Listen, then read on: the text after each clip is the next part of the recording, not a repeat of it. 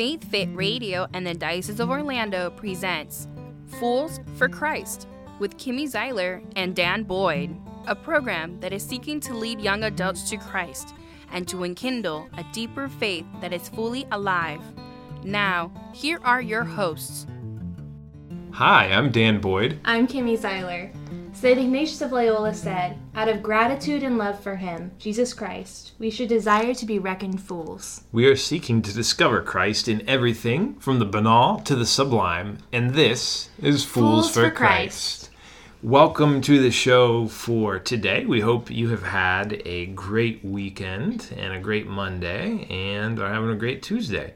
So today, the topic is Professionalism is a Virtue. It is, but first I think we should check in with each other. Agreed. On some things that we said we promised we would. We each chose a beatitude. We did. To grow in.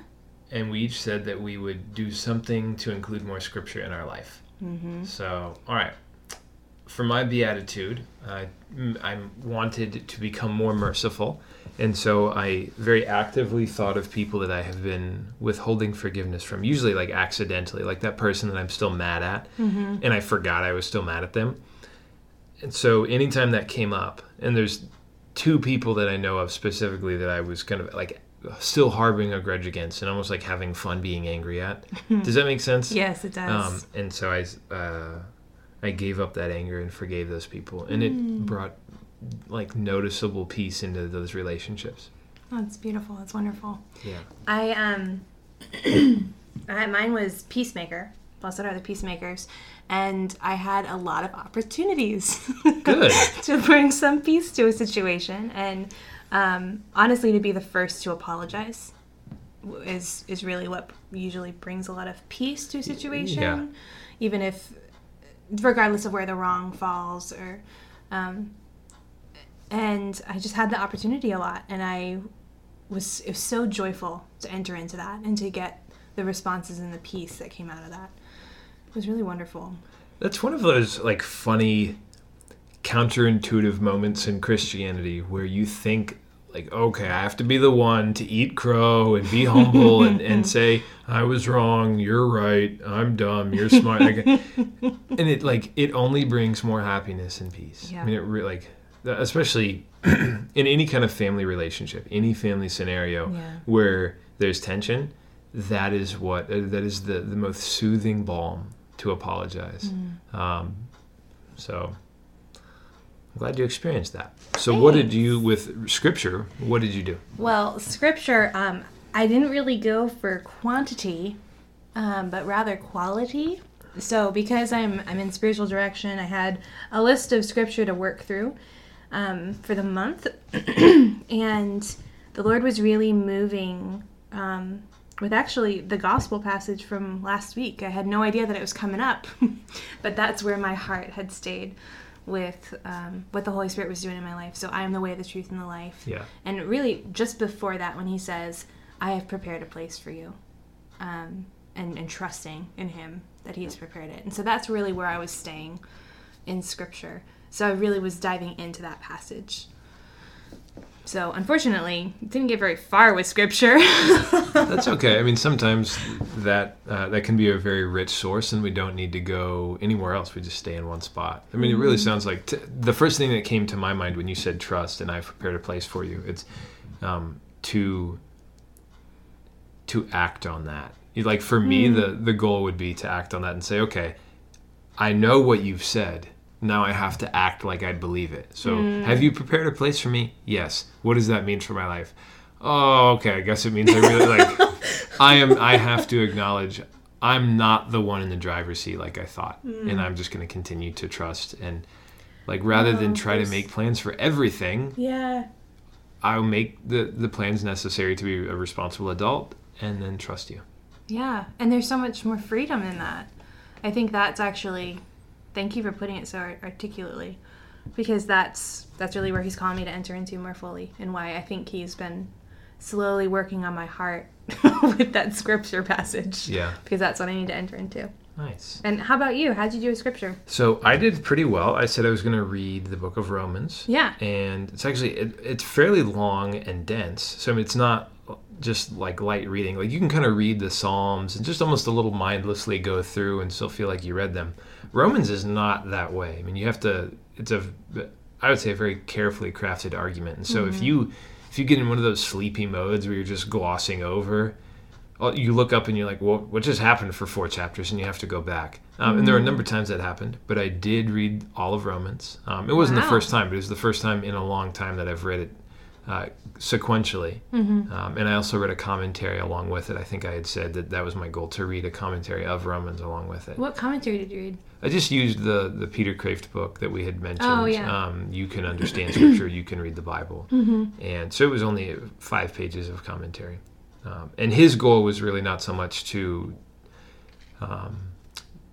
say he understands everything in there, but really just to say, like, read it and then reread it and try to understand the argument. And so I think my continued goal is now actually going to be to read it twice before the next time, because that's one of those things. It's in the words of a number of smart people whose names I forgot. It's like the first well thought out theology in Christian history, and that it's the earliest time where someone attempted a systematic defense of the faith, and it actually a doctrine of salvation, of like, how does this whole salvation thing work, that like humans find ourselves in this funny state where life's not what we know it should be. We've got that ache, but we can't fix it ourselves. Yeah. So what on earth do we do? The Lord fixes that. Why does he do it? So I kind of want to understand what the very first Christian response was to that question.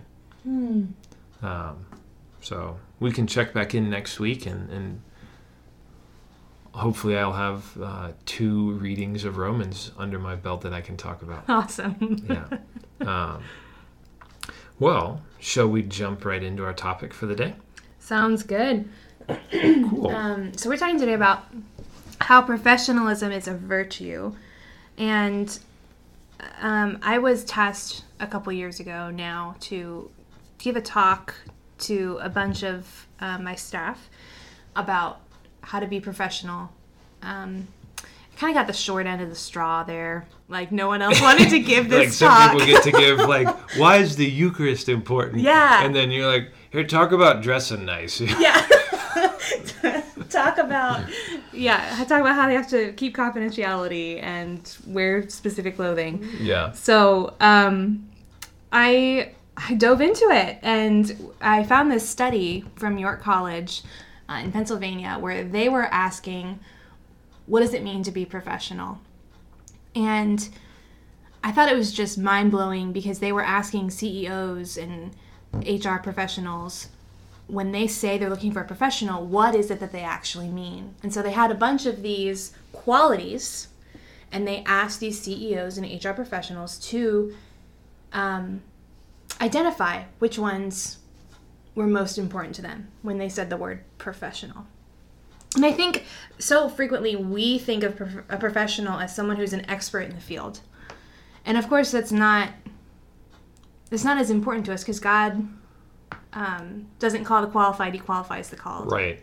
Yeah, you don't necessarily need to be like the best scripture scholar to still be a successful youth minister, or to still be a successful catechist in your parish. Mm-hmm. And but so you kind of do still need to be professional, because otherwise, really, we'd kind of talked about this in preparing. One of the first things we have to accomplish is what?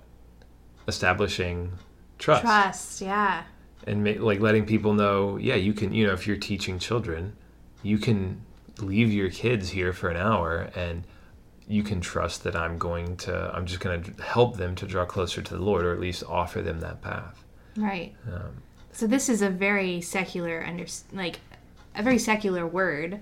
And so often when we're getting very caught up in the faith and exploring the beauty of our faith, sometimes the secular things don't feel as attractive to us. as the beauty of the Catholic Church. And they can even feel a little foreign. Like, I'm just thinking, like, if, let's say you fall in love with St. Francis, and you think, well, all right, I'm going to go barefoot, or maybe I'll wear Birkenstocks, and I'm going to wear a habit and shave a tonsure in my head and whatnot. Let's all wear tonsures. Yeah. That, and not to say there's anything wrong with it. I mean, that, like, we have a state of life in the church for people who feel called to that, called religious life. But for a lot of people, that may, I'm just thinking about the many people I know of who've come into a ministry position with great zeal and a lot of excitement, a lot of times a lot of youth, but they without a kind of a full understanding of that professionalism, because they weren't the business major in school where you'd probably get groomed, and that would just be a part of your classes to say, like, look, you have to present yourself in such a way that people automatically trust you, or people will learn to trust you. And instead, I think at least it seems like I see a lot of young people get burnout, or not even young people, just people who go into ministry in general, who might not have embraced professionalism. They get burnout, or they get burned by other people who perceive them, regardless of how well prepared they are to lead people to the Lord. They never gain the trust of the people they need to gain that trust from, and so they're never given the real chance they need to succeed. And so it's almost like they blow it before they ever get started, and no matter how good they are at leading people to the Lord, people just write them off, and they say, this person's not working. 6 months in, they're out of a job, and they just don't last. So if that's you, this is, or if you feel like you want to work in the church, or even if you don't want to work in the church, but you work in the world, and you're like, how can I more closely combine my love for the Lord and my job? That's the goal of this talk, to help you, the goal of our topic for the day, to help you understand wherever you are, how professionalism is literally like a better way of living out the Christian life. So, well, and for me, when I first started with working for the diocese, coming in as a young 20-something, I didn't want to blow it. Right. I wanted them to be able to see that I could do what I said I was going to do.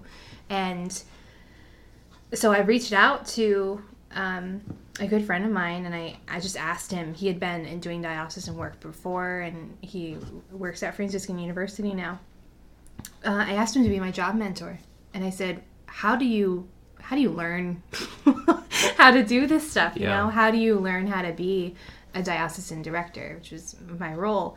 And the first thing he said to me was, read leadership books.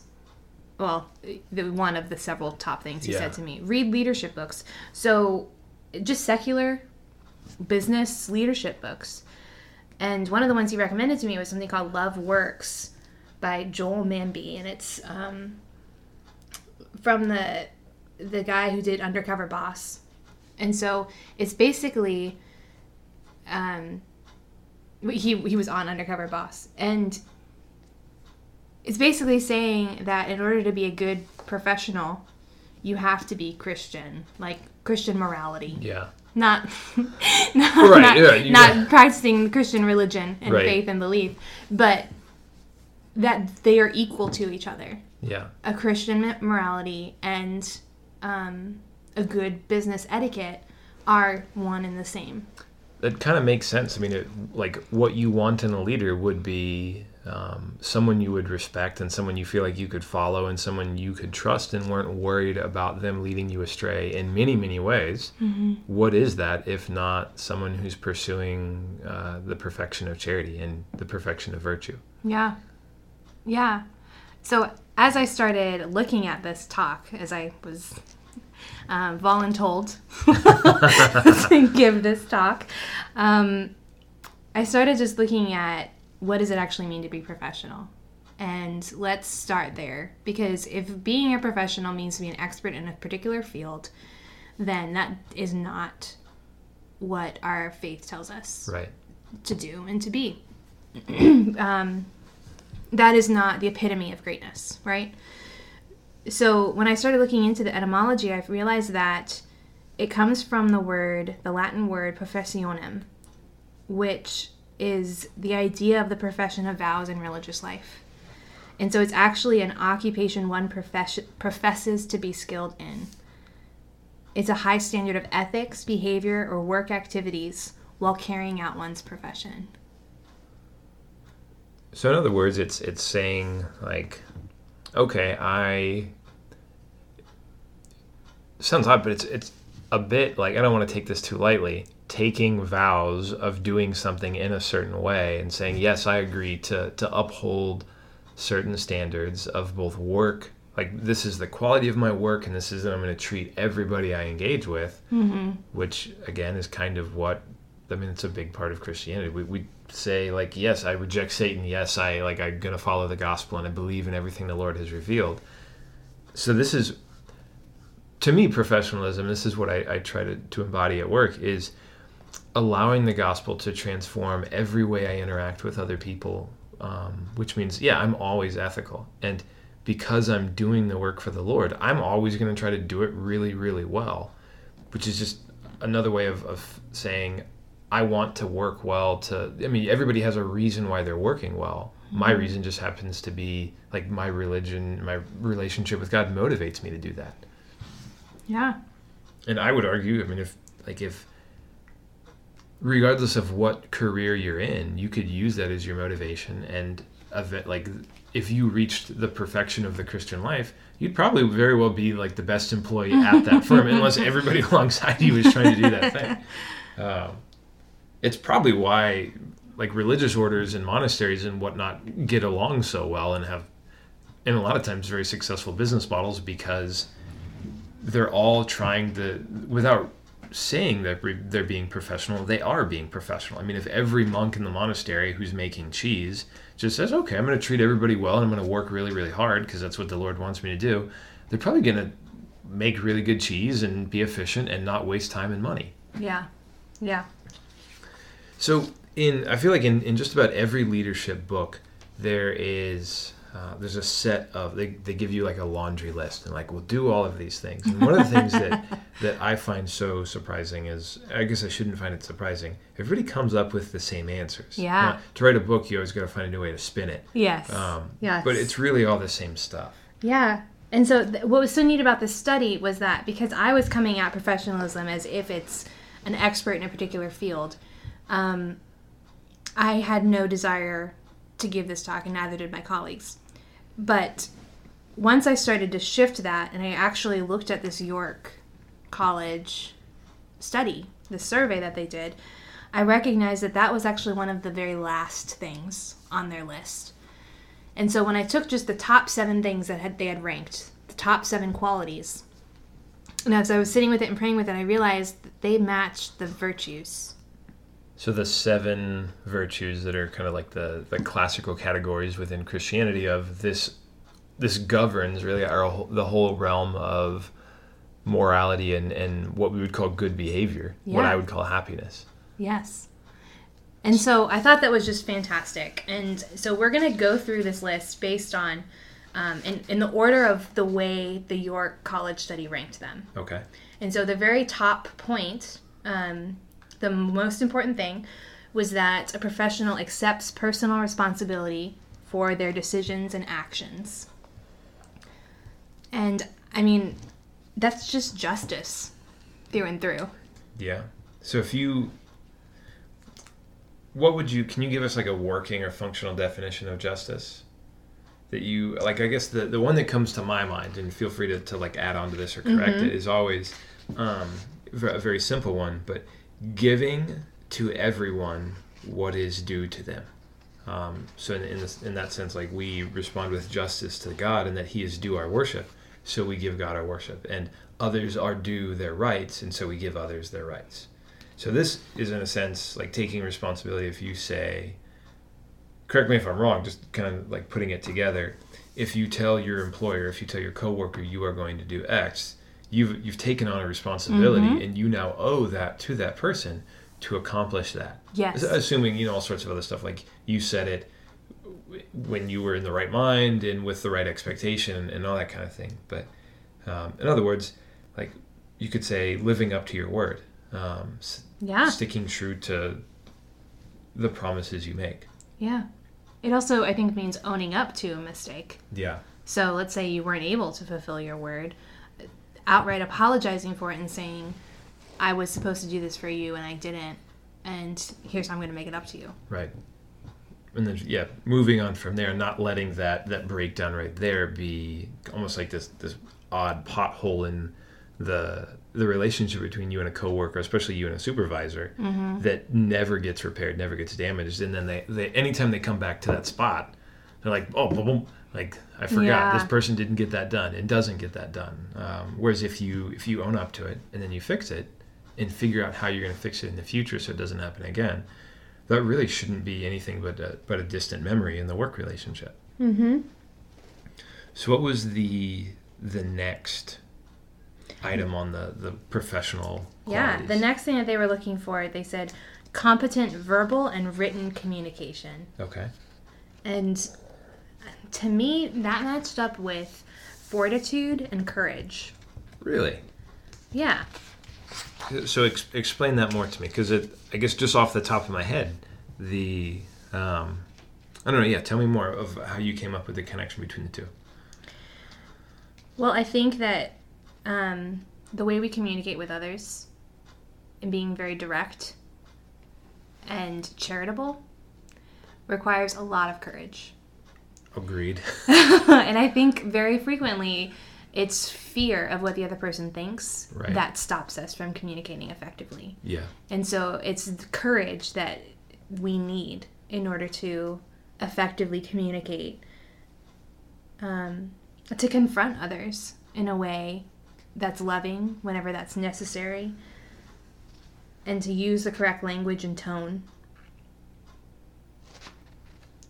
Yeah. I like that, because it does. I can't imagine a job where communication, like clear, both like verbal and written communication, wasn't essential. I mean, in anything, you have to be able to like share ideas and receive ideas from other people.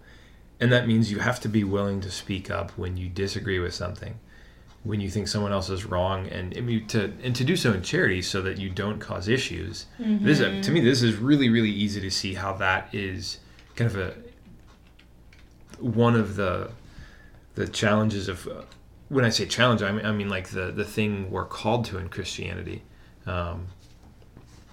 is, hey, let's do this a little bit better. Like, don't be afraid. Trust that the Lord is going to make this work. Yeah. Otherwise, if people this will absolutely roll over into the way we privately live our faith, because if we can at work not be afraid of what people are going to think, then when we're evangelizing, when we're discussing our faith with people, we'll be less afraid to actually share what we really think, and to do so with the confidence needed to sound convicting, or to be convincing rather.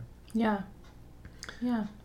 So the next one was projecting a professional image. Okay. So this was the one about, what you wear shows professionalism. But the virtue that I matched with that was being temperate. Temperance is to regulate right reason. Okay. It provides balance in the use of created goods.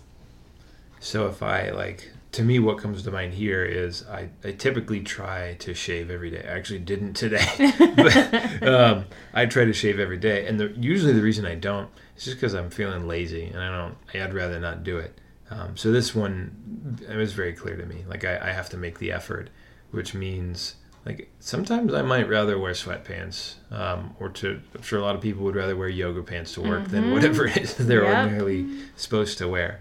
But that's one of those times where we kind of put down the pleasure of the created goods of yoga pants and Crocs, if that's you, and instead put on our big boy and big girl clothes and go to work. Yeah. So what's the next one on our list? The next one was able to think and act independently. And the virtue for that was prudence. Okay. Prudence, which would be like right reason in action. So taking that idea of temperance and making it happen. Actually, like knowing what to do in the right situation. Yeah. 'Cause prudence is one of the virtues I like the most and practice the least. So. It's hilarious. And with that one, I mean, the biggest thing for me when I'm looking at someone professional is if you don't know the answer, like, say that. Right. You know? Like, try to figure it out yourself. If you can't, ask questions, take initiative, and then go to who you need to if it's beyond your job description. Mm-hmm. And, I mean, yeah, like, look and fight and dig for the answer. Don't just give up if you don't know it and throw it on somebody else, but figure it out and then do it. Mm-hmm. I mean, it's kind of like being an adult in all areas of our life, whether it's in our faith or our working life. Yeah. We can't be lazy in one area and expect it not to influence how we act in the other area. Mm-hmm. So the next item on there is demonstrates a passion for one's work. I thought this was great that this was on here. Yeah. That way, I mean, nobody wants a dead fish in the office. No, and this is something we can stand behind in the ministry professions. Absolutely. And so the charity here, I went into the theological virtues. The virtue here is love. So demonstrating your love of your work. And truly finding a way to love your work, even when it's like taking out the trash. Yeah. And that might be like a bit of mental gymnastics in a good way for you, like looking and searching for reasons why you want to do this. I saw this past weekend. I was at a different parish because I was visiting my in-laws for Mother's Day. And I remember thinking of just in one way, the professionalism, but the passion and the love needed to really, really preach well. And that what's convicting there is not just intellectual ability. And like, I mean, you wouldn't really like someone who could sit there and very coldly state all the facts of our relationship with God, but you'd want to listen to someone who was like almost desperately in love with the Lord. They would be a much better speaker. Yes. Yeah. What is next on our list? So the next one is being able to be flexible. And so the virtue there is faith. Yeah. And that, to me, is so self-explanatory. Faith is believing in God, believing all that he said and revealed to us, because he's truth itself. And so believing in his word. And that's, as we've mentioned earlier, what I'm struggling with right now. Yeah. But it's that faith, being able to be flexible, being able to recognize when you're in charge, but when you're not in control. Yeah, and I think the via negativa of this, someone who was not flexible, they'd be so rigid that they could not see that something would work if it wasn't done their way. And I know just in my own life, when I'm not flexible with the Lord or with the people I work with, I usually just end up making me the center of attention. It's like, way to go, Captain You Planet, Dan. Well, the last one, our seventh characteristic of being a professional, having a clear sense of direction and purpose. Okay, so knowing where you're going and how you're going to get there. Yeah. And what does that correlate with? Hope. That is perfect. Which is really like the hope is one of the things I love most about hope is it's almost, I think, according to St. Thomas Aquinas, hope makes present the thing hoped for. So it's this like almost counterintuitive thing. When you hope for heaven, you hope for salvation, you already get it a little bit. Like it begins to be present in your life. The more you hope, the more you have the virtue of hope, the more the Lord is present in your life. So if you're like a Thomist, feel free to correct me and send in an email and be like, "You're wrong, Dan. You got that messed up." But I like being corrected. So. Well, that is, in a nutshell, the ways you can be more professional. So can we run through those one more time and just give a quick list? Sure, yeah. Number 1 was accepting personal responsibility for decisions and actions. That's justice. Number 2 is being competent in your verbal and written communication. Ironically, I messed that up. And that one corresponds with fortitude and courage. Projecting a professional image, temperance, and restraint. ability to think and act independently, which is prudentia, demonstrates a passion for one's work, love, flexibility, faith, and a clear sense of direction and purpose, hope. Well, that is our 7 ways that you can become more professional in your faith and your work. So we hope you enjoyed this show. Thank you for joining us, and we look forward to speaking with you next time. Until next time, God bless. Take care. Bye. Faith Fit Radio and the Diocese of Orlando presented Fools for Christ with Kimmy Zeiler and Dan Boyd. Thank you for listening.